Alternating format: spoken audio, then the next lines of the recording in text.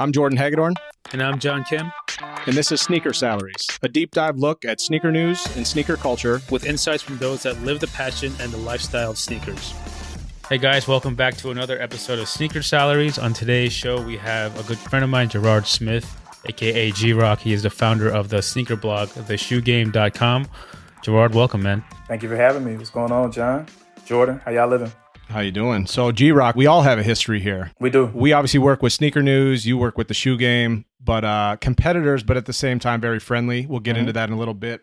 I met you when I was working at East Bay, and you and John connected at an event. But let's start with your origin story. Let's talk about a little bit of your background, where you're from, how you got into sneakers, and kind of how you started out on your path to where you are today. Cool. So, like I said, Gerard Smith from Atlanta, Georgia. And I started the Shoe Game September 2006. I won't give you guys like the super long-winded story, but I was selling on eBay under a name Shady G-Rock. And I was supposed to be starting this website that I could do e-commerce, basically move my inventory and my clientele from eBay to a .com. Now, at this time, we're talking NT, ISS, before the blog era. I had a connection with a Jordan rep in Atlanta, and I would leak Jordan samples. And me and Snuggles McDougal, if you guys remember them, we had the same connect. And I would leak those images, and they started to surface on Nike Talk and ISS. So I say that to say somebody bought ShadyGrock.com. The Shoe Game was supposed to be called ShadyGrock.com, but somebody bought it. And so I was like, dang, okay, what do we do now? So shout out to my brother-in-law. He was like, well, it's the Shoe Game. You're talking about shoes, right? It's the Shoe Game. So we do the Shoe Game, and it's supposed to be this online site. Around that time, you started to see blog surface, Hypebeast, How Somebody, and the first sneaker blog that I remember was Kick Fiend. I don't know if you guys remember that, but I was like, yo, I want a section like this on my site. Like, I want to sell shoes, but I want this portal thing where I could do this information. Long story short, like I said, I put the e-commerce thing to the side, and I had this thing called a blog. At that time, we just still thought it was a website, because if you had a .com, it was just a website. But I had a sneaker blog, and it just snowballed into a thing that turned into be a business. But it was just pure passion in the beginning. So trust me when I say that was the short version. But that's how I got started. That's where I'm from. Oh, I'm sure we're definitely going to touch on some of the nuances of that story. But, you know, this is another Snuggles McDougal shout out. Oh, this is only the second time in our podcast that Snuggles McDougal's name's popped up. He's like a myth. So we'll just leave it at that. But for sure, it's interesting to see that, you know, you obviously love sneakers. Like I think everyone who knows you knows that you love sneakers. You love the trainer SE High. You put on for Atlanta and all that. But you really saw like there was that business aspect, you know. And I think a lot of that has to do with like eBay selling. So for a lot of people who aren't too aware, like what was selling sneakers on eBay like in like the early mid 2000s? It was interesting. For me, it was a lot of fun because I kind of started selling on eBay by accident. And what I mean by that is when I got an introduction to eBay through a friend of mine, we were buying around this time, 2002, we were buying, I guess it was 10 years old, so we considered it vintage, right? So I was trying to buy Deion's, Barry Sanders, Junior Seau's, stuff that I had, Griffey's back when I was in elementary school. And so once I saw that people were reselling that, I started sneaker hunting in Georgia, Alabama, South Carolina, just wherever I would go, looking for old stock. And I was like, yo, there's a market, because here I am trying to purchase these sneakers from various sellers throughout the country. For me, selling sneakers on eBay at that time, it was just this unknown or untapped culture where, yes, I was a reseller, but I don't even know that the term reseller was used like that. Like, it was just a person who loved sneakers, and I sold sneakers out of passion. Because what I didn't say is before TSG, I was really focusing on trying to start a boutique in Atlanta, because around 2005, 2006, we had a few boutiques, prestigious, which of course is still around, and then some boutiques that didn't make it. But I really wanted to fill a void that I felt was missing in the city. So I was just using that as a platform to kind of build a name up for myself and sell sneakers at a brick and mortar. But I was just starting online and kind of just doing it as fun. I still even didn't look at it as a business. It was just like, I'm going to sneaker hunt. I can use the profits to fund my habit within sneakers. And that's pretty much how it was. But it was a world of discovery, because I found out about Nike SB through eBay before Nike Talk and ISS. It was an untapped market and a learning experience of this world of shoes, and being able to find these things that you felt like didn't even exist anymore, right?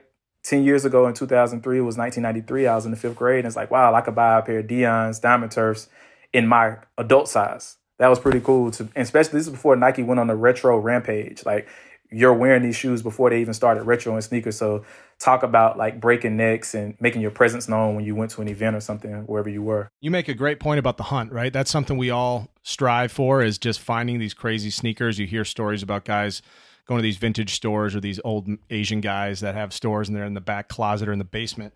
And, you know, I can relate to kind of the hunt, right? So the same time you were rolling on eBay and kind of getting to know it, I'm sure John was too.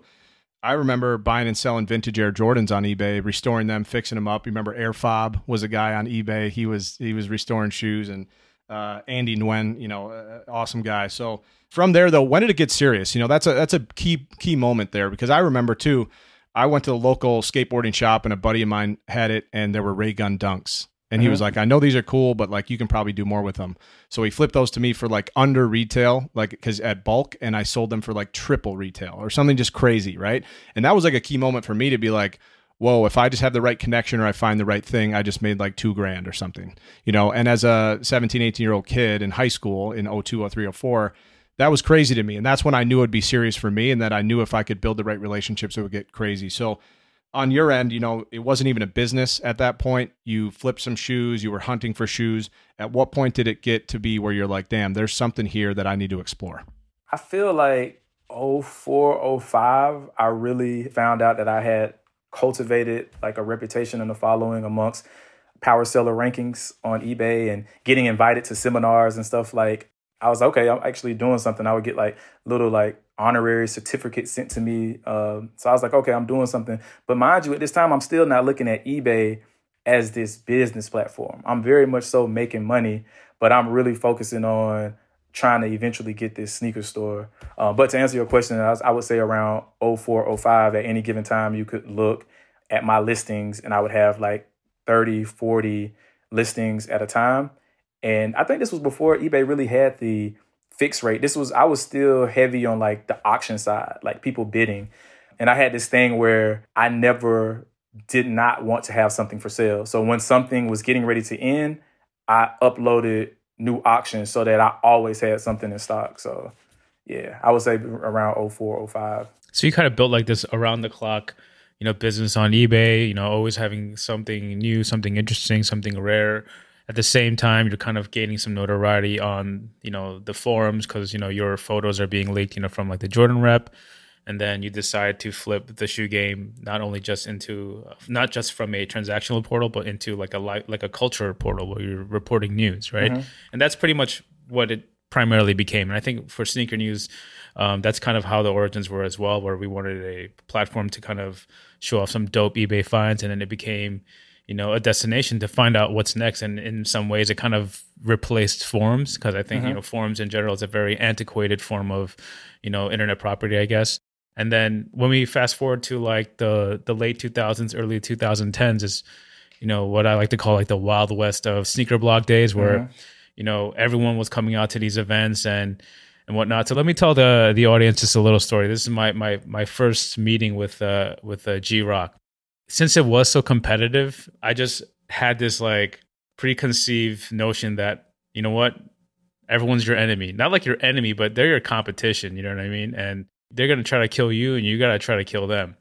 And I remember the first event that I went to that had just the sneaker blogs. When I mean just the sneaker blogs, meaning that there were some other events where they flew in media from everywhere, like, you know, tech media, sports media, but this was just sneaker blog media. And this was Chris Paul's Jordan CP35 launch event in LA. It was January. I remember it was really hot in LA and like frigid cold in New York.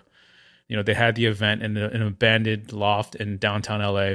And that's where I met, I think you, I met George from Nice Kicks. I met, I had known him before, but Nick DePaula from Soul Collector and whatnot. And again, you know, me just being the New York guy, I just kind of had my like chest puffed out, you know, I had my grill on. But I think by the end of the trip, like I loved all you guys, you know, because it was just like, you know what, we're being flown out here to talk about shoes. We're being wined and dined by Jordan Brand just to show them some love on a pair of shoes that weren't that nice.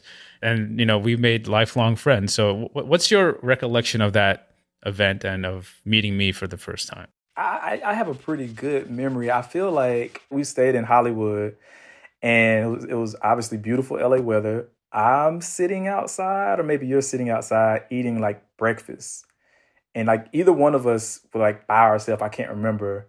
And then the introduction came. And like he said, like he just had like this F all y'all type attitude. Like he's like, that's the energy I'm coming with. I'm here to represent Sneaker News. I'm gonna get the content. I'm gonna go back home and get it up first. Cause that's what the blogs was all about. Everybody was trying to beat the next outlet to get it up first, right? And I don't know, we just had like this like first little 5-minute conversation. John was like, put the guard down. He's like, oh, this dude isn't my enemy. Like he's super cool. And we're not even talking like, oh, I mean, we introduced ourselves, but it wasn't like us having, because we already knew who we were. He didn't have to tell me who Sneaker News was. I didn't have to tell him who the Shoe Game was. So it's like, no, who are you as a person? He's like, oh, I'm from New York. Instead of, oh, I'm from Atlanta, man. And we just, everything else. And I think we went to like Undefeated, and we were just walking around and hanging out. I think that might have been my first time going to In-N-Out. Overrated, by the way, but shout out In-N-Out. I'll probably get flamed for that comment. But yeah, I just remember it being like that. It was just a little mild tension, and then it's like immediately like the guard was down, because it's like, oh, this dude doesn't want to harm me. He's a cool dude. And also too, you would think that us being men, you know, egos, entitlement, that you're gonna come in a room with that energy and high and mighty. And it was like, nah, like I'm just a regular dude. Like we built what we built, but outside of that, we still are just humans at the end of the day. And I think we both saw that immediately, and there was no need for me to be macho and for John to feel a way, to feel intimidated or any of that. It was super cool. And we've been super cool since then, like straight up. I've heard John talk a lot about the people he knows in the industry, and we, of course, meet people at different sneaker blogs and brands and things.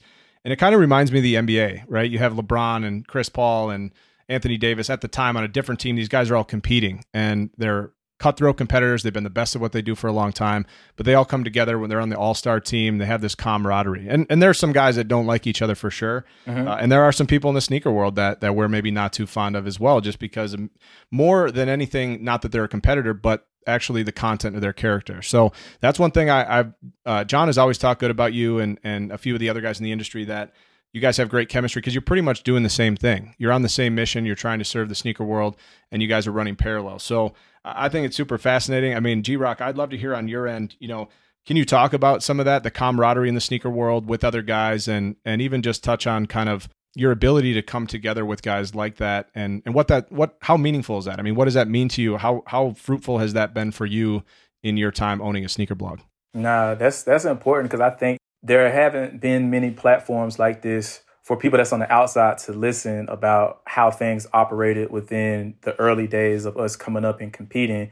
Because I think a lot of people looked at us like we were enemies, or like you said, competitors that just didn't get along. But for me, I honestly could say that I always got along with everybody except, and if we could just, you know, if I have the platform to just be honest here, I don't want to hold back. People that I did have issues with early on was Brian over at Sneaker Files. And it was just, like you said, his character. He was just doing a lot of shady stuff, you know what I'm saying? Like ripping content and just stuff that I didn't appreciate. And then Khan over at Kicks on Fire, we had issues early on. Brian, we never really, I'm not mad anymore, but we never became like, I'm not going to front like we were ever cool. Khan, we were never friends, but we got to a place where he apologized and said how young he was and stuff like that. But with the exception of those two guys, like I always got along with everybody that was in ownership or any type of leadership at these platforms. Because again, if you conduct yourself with good character, and it doesn't necessarily mean that you're a perfect person, but if you're not, you know, out here walking around and being an asshole, there's really not a reason for anybody to dislike you.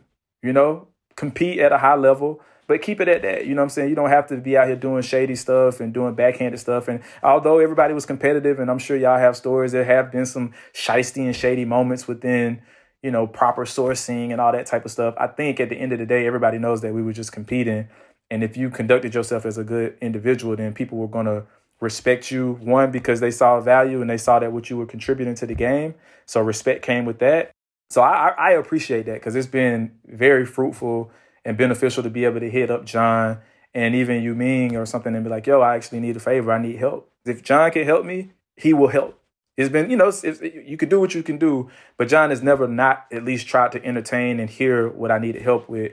And I appreciate that because, you know, it was like you said, it was sometimes some bloggers, they're not as cool. Like everybody doesn't have that story like me where they can say that they were pretty much cool. Like I could be in the room with all these owners and it not be any tension or me pretend that I don't see you and act like it's high school. Like I'm a grown man. Even then, you know what I'm saying? I didn't want to ever give off that type of energy because I like either I rock with you or I don't. And I can proudly say that with the exception of the two people that I mentioned very early on, which one, by the way, I never met in person. Khan, we met, I don't know, 2011 or something like that. And it was what it was up until then. But even moving forward, we still were able to get on the phone and have a conversation. And to me, I feel like that was beneficial because I could talk directly to somebody if I needed something.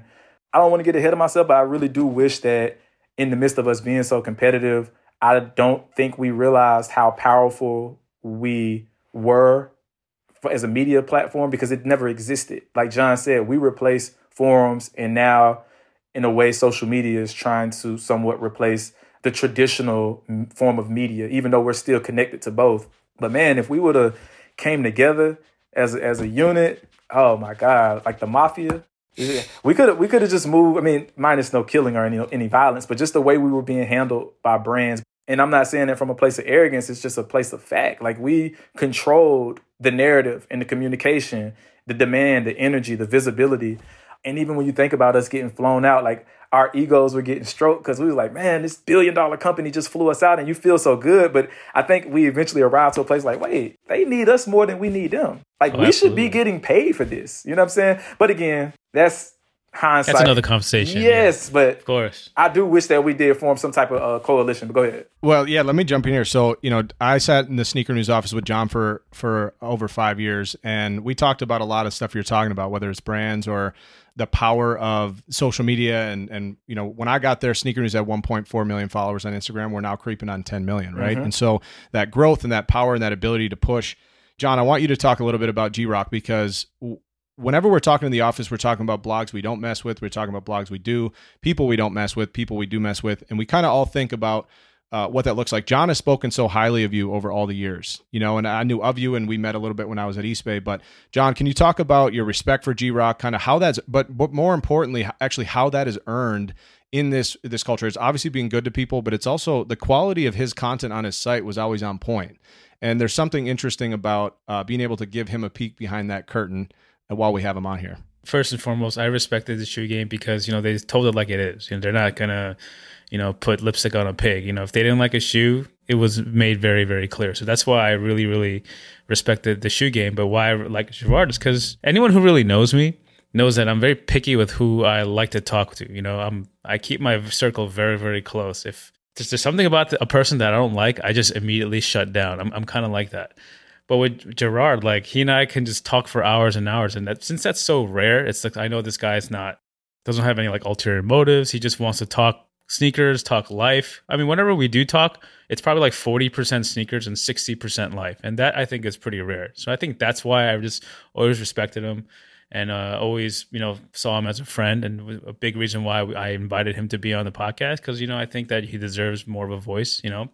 We did have a very small but very powerful mafia of sneaker writers, you know, and it was a thing. Yes, there probably could have been an opportunity for all of us to kind of get together and form something, but, you know, in hindsight, like it probably wouldn't happen. But even Oscar from Modern Notoriety said that, you know, sneaker blogs and men's culture blogs, like even Hypebeast and High Snob, like we were the original, you know, PR agencies for sneaker brands, you know what I mean? And now you have all these other agencies coming in and changing things up and whatnot. But it's just really about like respect, you know? And I think for me, if I respect people with what they do, and then if I like that person personally, I think with Gerard, it was like a combination of both, which is why, you know, I still fuck with him. You know, there's a lot of people that I respect in this sneaker industry that I have no desire to speak to. And there's people that I could probably have a chat with or a beer with, but just don't really want to talk the industry with them. You know what I mean? But with Gerard, it's kind of like both of that. And you know what?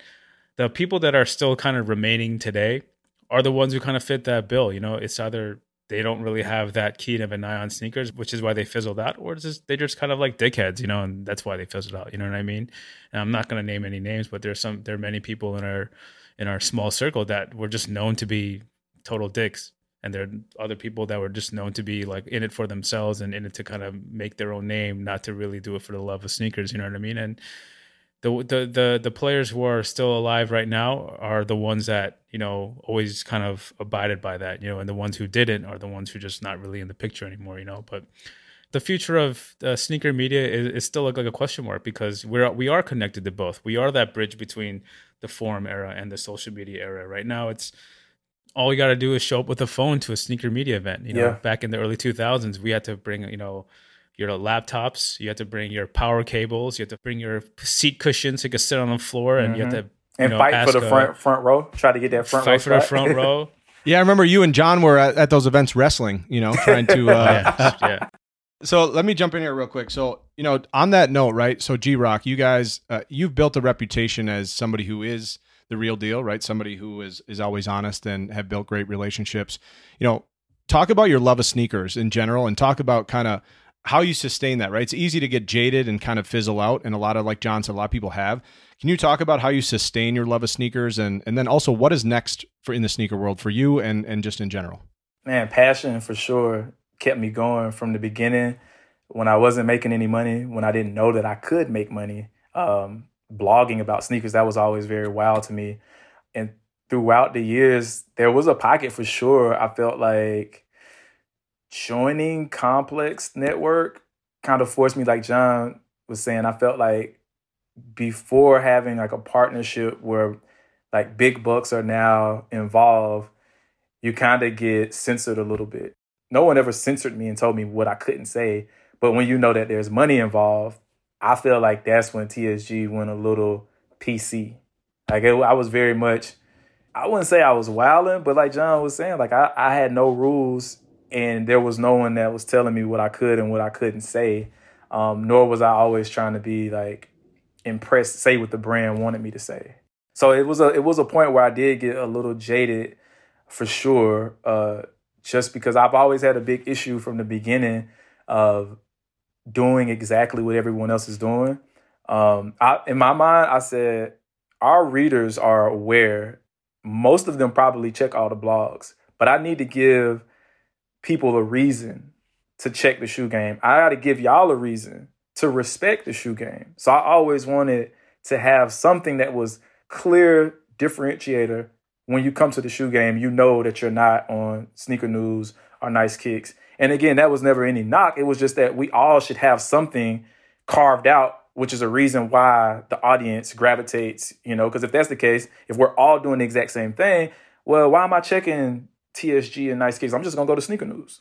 But it was a point where I just felt like when social media was starting to creep in, frustration with brands, and really, even that, you got to watch saying like you got issues with the brands, because a lot of times it's not the brand as a whole. It's just one or two individuals who control whatever it is that they deal with you from a PR standpoint or brand advertising or whatever it is. But still being just frustrated with the emotion of just being like human and business.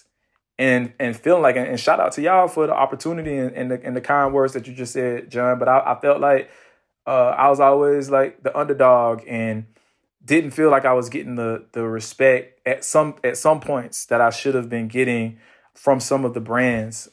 So dealing with a lot of that, man, was frustrating, and it did make you a little jaded. And I had been doing it for so long, like it's year 15 this year in 2021. But to answer your question though, man, passion. Just that genuine passion. That's something you can't fake.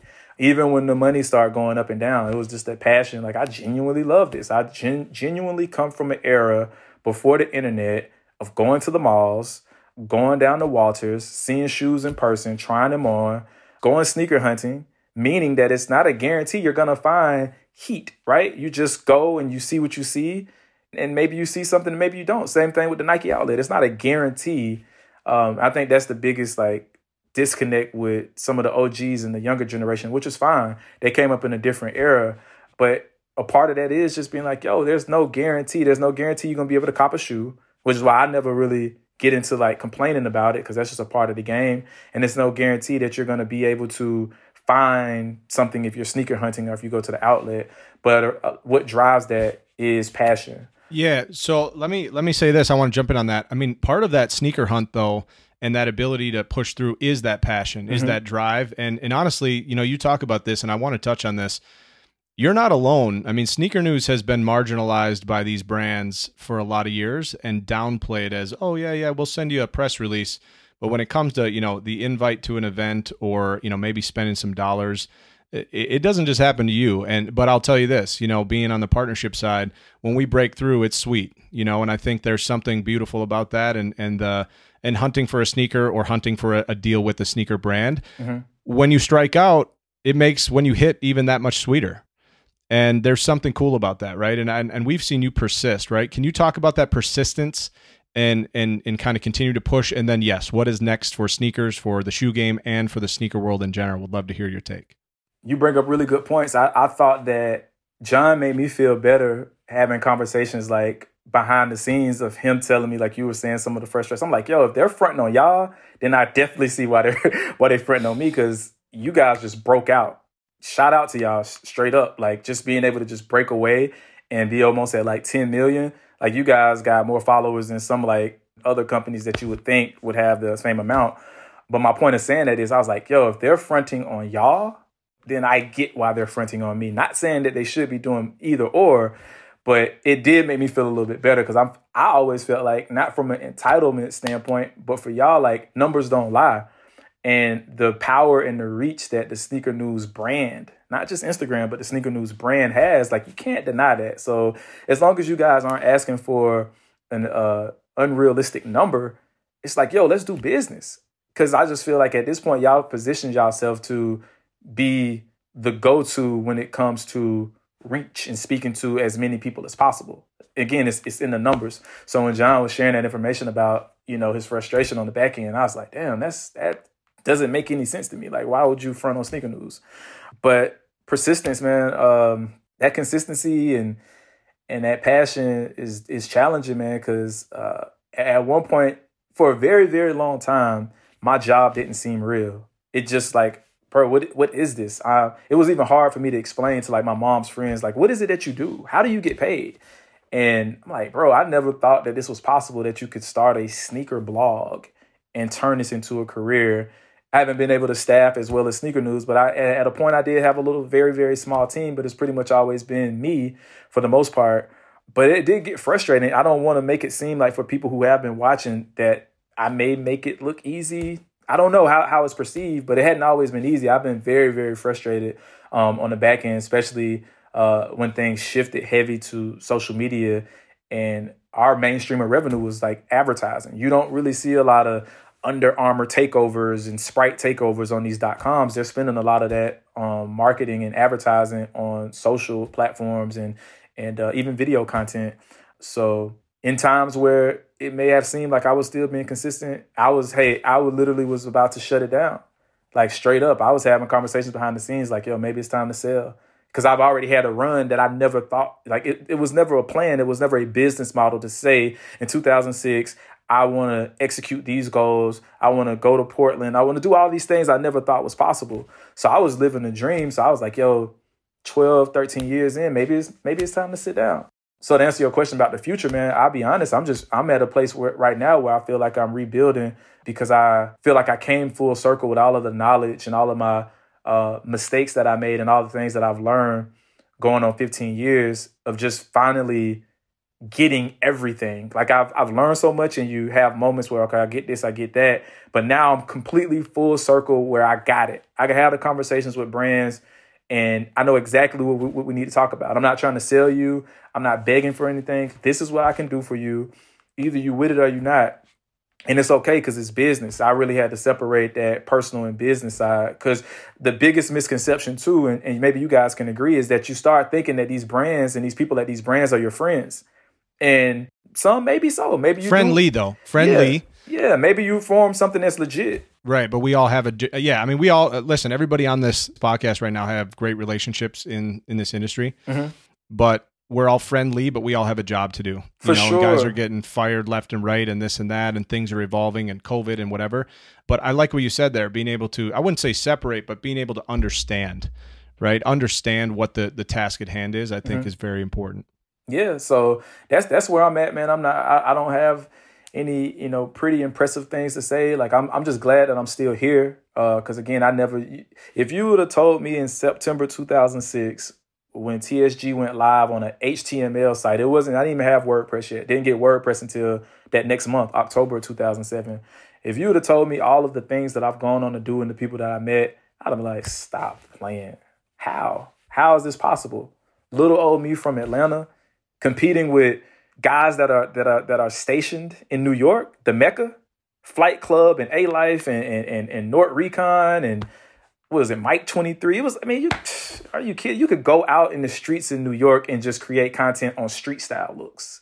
You know what I'm saying? Like, it was very, very hard for me to even find out where to start trying to create content. And so to still be here, like, I'm grateful. And for me, like, I'm honored to say, like, yo, I'm still here and I'm still even figuring it out 15 years in. And I was in denial, man. Like, it was hard for me to admit that social media had became the new way majority of our readers were consuming content. Because I'm like, yo, we come from the .com blog era. Why would I blog on a platform that's not mine when I have online real estate that I own? That was very, very hard. And maybe that was just me getting older, but it was very hard for me to come to that realization that, yo, it is what it is. Like, you still could leverage and you still could drive traffic to the .com, but these younger kids that don't know necessarily who G-Rock is or the shoegame.com. They know the Shoe Game Instagram page. That's your reality. Some of the old heads now have gone on and retired and gotten married, and now their kids are some of the, kids that may be connected to a Sneaker News Instagram page or the Shoe Game, who unfortunately, some of them may not care about the history. They just want to know the release date. They just want to know how much it costs. And you have to be okay with that, and not try to gatekeep so tight. Because at the end of the day, it's sneakers. I think sometimes a lot of us do take that a little too serious because we are so passionate and we've been doing it for so long. But it is still just sneakers. There's a lot more important things in life than just that. And that's not to discredit it because, of course, this is our career. This is how we make a living. But yeah, man, that's where I'm at. I'm rebuilding, laser focused on what I'm trying to do. I know my position. I know my lane. I know my voice. And I'm not trying to outdo anybody. I came to that conclusion. Y'all have been so consistent. And when I say y'all, sneakernews.com has been so effing consistent since day one. You got to respect the consistency. And I started telling people, I'm like, yo, look, most blogs at a time was 95, 98% sneaker news. It got to a point where it's like, realistically, you're not going to out sneaker news. Stop trying. Stop trying to do it. They're going to beat you every time. So now you got to find a way within sneakers to make your own name, your lane, and something that you still do with sneakers, but it's not necessarily emphasis on launches and releases because y'all got that covered, period. You know what I'm saying? So I feel like I have arrived to a place where I know who I am, I know my identity, and I hope that it's perceived that way. And yeah, I'm having these conversations. I'm executing. My business acumen and even just model of how I talk to brands is just completely different years ago. And yeah, that's where I'm at with it, man. This has been a very real and raw look at the evolution of sneaker media over the last 15 years. I think all the challenges that you face at the Shoe Game, Sneaker News definitely faced as well. There's a time where it's like we have so much manpower going into the .com when you have some other account sending one dude posting a photo on social media and their job is done. You know what I mean? And there's always like that seesaw balance of like, all right, what's right and what's wrong, and what's considered a breaking story and what's not, and whatever. And it's like, because everyone is so over-informed because of social media, it's like if it's not first, then it doesn't matter. But I strongly disagree with that. I think first doesn't matter anymore. It's how well it's done. You know what I mean? It's not about like who's going to feed me first, but how well is that plate going to be prepared? And I think like there's a point to it, and I can agree that, yeah, we would just had every other sneaker blog beat. There was no one that was beating us. And then once social media became huge and like YouTubers and all that kind of stuff, it's like they were beating us to the punch. That's why I was quickly shifting from like, okay, well, we're just going to continue doing our thing, staying consistent. We're not going to fall down the the TikTok lane where, like, for example, like we could, like, for example, like not to go off too much on a tangent, but like, video is obviously very big right now. Like you said, a lot of these big companies are not spending money on traditional advertising placements on .com. They're spending their money and their budget on making video and doing influencer partnerships and stuff like that. That's why you see so many of these brands now shifting towards like these TikTok creators who will, eat cereal out of their sneakers or something like that. And it's like, I get it. That has views. That's going to, the brands see those numbers and they like those numbers, So I think like it's almost going through like this palate cleansing right now, especially with what's happening with COVID, where it's like, you know what? These brands can't throw these, over the top parties and, get us drunk and, feed us, top quality food and just get us happy and send us a press release tomorrow morning. They can't do that anymore. They have to get creative.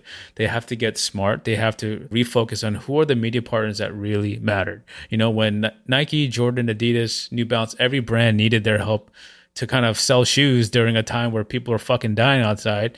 And all of a sudden, all these other big brands were now moving on to other social issues that were bringing them clicks, such as Black Lives Matter and stuff like that. Like, where are they going to go? They came back to us. And you know what? We were always there because we actually give a fuck about shoes. We really cared about it.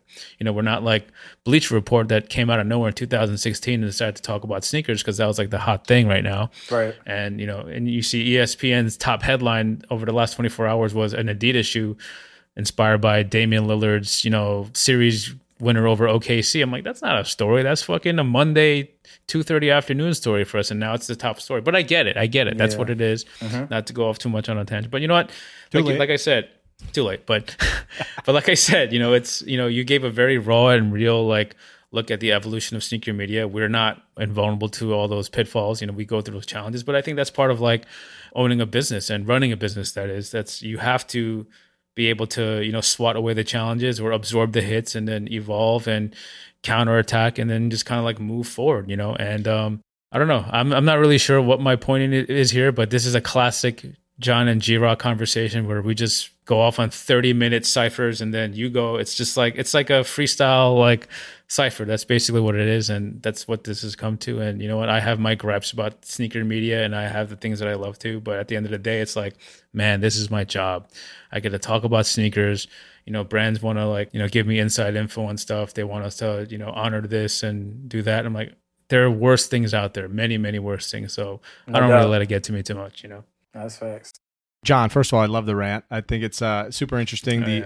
Not only the evolution of sneaker media, but the actual evolution of the sneaker world. The brands and the media and eBay, and obviously now you got all these aftermarket partners, that are kind of coming. The players, you got Stadium Goods, you got StockX, you got all these guys that are coming in, and it's just become insane. This thing has become.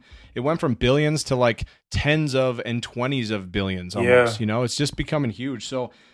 Despite the money and despite the success, right? Because at the end of the day, the shoe game has grown and you've kind of conquered everything. You're continuing to evolve and grow, which is great. But what are a few things that you've enjoyed the most? There's obviously the camaraderie and the hunt and all these things. But to those listening, what are 2 or 3 things that you've really just enjoyed most in your 15 years? Hands down, relationships got to be number one because it's amazing how sneakers are something that someone has a common interest in can connect, hence me and John's story about us. We could have just respected each other from afar and just dealt with each other accordingly, but we like legitimately rock with each other, like for real. So relationships first and foremost. And then I would say the freedom, creativity, and the flexibility to be able to work from wherever and travel. And just the different paths that I'll just say travel that it's allowed me to go. Cause, I never, ever thought, like even me being from the South, like my thoughts of Oregon as a state was just the video. I don't know if y'all remember that old video game, and I'm probably revealing my age, but Oregon Trail. Y'all remember that? Of course. Like that was my mindset of Oregon. Like me being from the South, there's no reason to go to, like, what's in Oregon?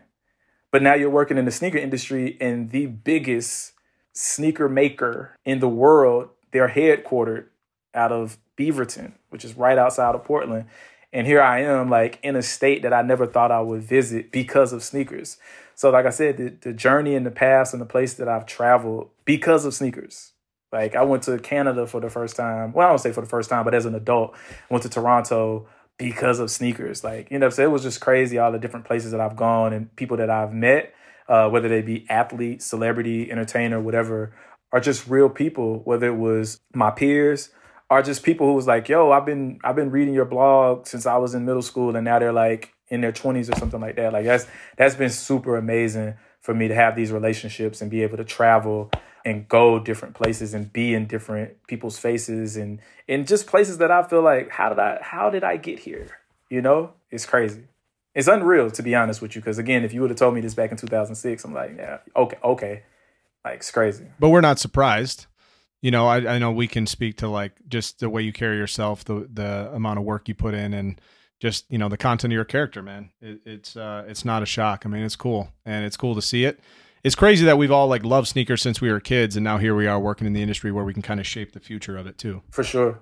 And I think I could definitely agree with G-Rock on that. I think, you know, no matter whatever, you know, measure of success that I think that I've earned from sneakers, the thing that I value the most is the relationships and the freedom. You know, it's really good to not really have to report to anyone, even though, you know, we may have those powers that be, but it's just being trusted, you know, and I think that's a real key. And, you know, I've never really worked in a firm corporate environment, so I don't know what it's like, but I can guarantee that the freedom is definitely a big part of that. So, but yeah, you know, I just wanted to close and just say, you know, G-Rock, you know, you and I have been friends for, you know what, it's almost the 10-year anniversary of that CP3 trip. It was January 2011, so 10-year anniversary, and here we are, almost 10, a little over 10 years later, maybe. Mm-hmm. And you know, it's been fun to see your journey from then till now, and just to hear about your story. And I think just everyone listening and hearing, you know, your climb from the early 2000s to now can definitely learn a lot. So, you know, I really appreciate you sharing your story and getting, you know, very raw and real with your views and on something that you're pretty much an expert on, you know? I do appreciate y'all for having me on here. And I appreciate those flowers, John, because I think that that's something that I've been telling myself more and more. I think it really hit when Gary passed. I was like, man, when he was alive, how many people told him what they wrote on their Instagram in the pictures with him or posting the picture of him? How many people told him that while he was alive? And I appreciate you for letting me know that, because I think it's important for us as humans, not just in our industry, but just us as humans, to tell these people why they are alive, how you feel about them. And sometimes it doesn't have to be about ego or, you know, even if you want to tell them privately, but hell, tell them, you know, publicly, you know what I'm saying? Let the world know, yo, you know, and I'll say this. I know he isn't the most liked, but Rich Mays is a person who really kept me on my square when I first got started with TSG, because I was looking at the stuff that he was doing with Kicks in the City, and I was like, damn, how the hell do I do that in Atlanta?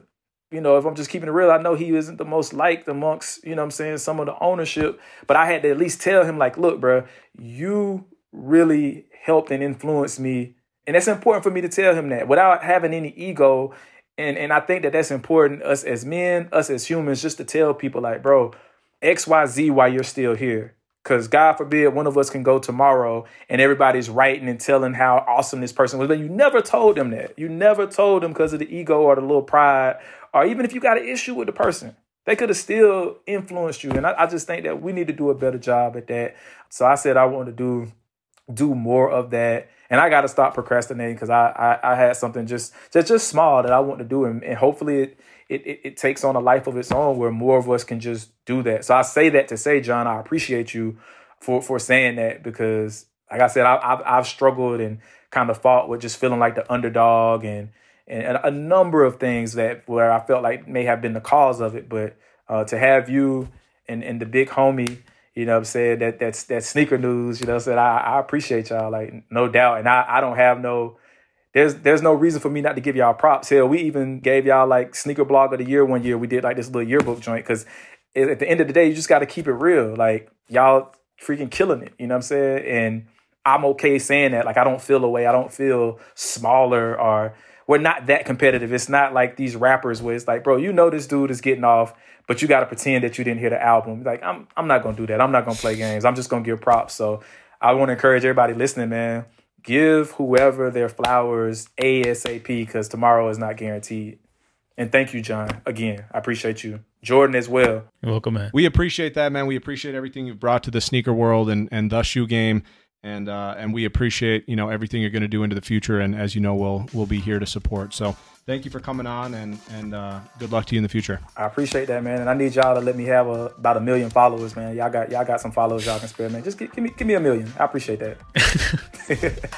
We'll see what we can do about that. So that's it for this week's episode of Sneaker Salaries, but let's keep the conversation going online on our social media channels. You can follow us on Instagram and Twitter at Sneaker Salaries and hit us with a DM or a tweet. You can follow me personally on Instagram at John BEEJ Kim. And you can follow me on Instagram at Jordan Hagedorn. We'd love to hear your feedback, and if there's a topic you want us to tackle or a guest you want us to have on, you can reach out to us at sneakersalariespod@gmail.com. If you like the episode, feel free to share it with your friends and help spread the word. And please show us some love by leaving a 5-star rating and positive review so we can grow this podcast. Sneaker Salaries is a sneakernews.com and 1:37 p.m. partnership and a Gallery Media Group original production.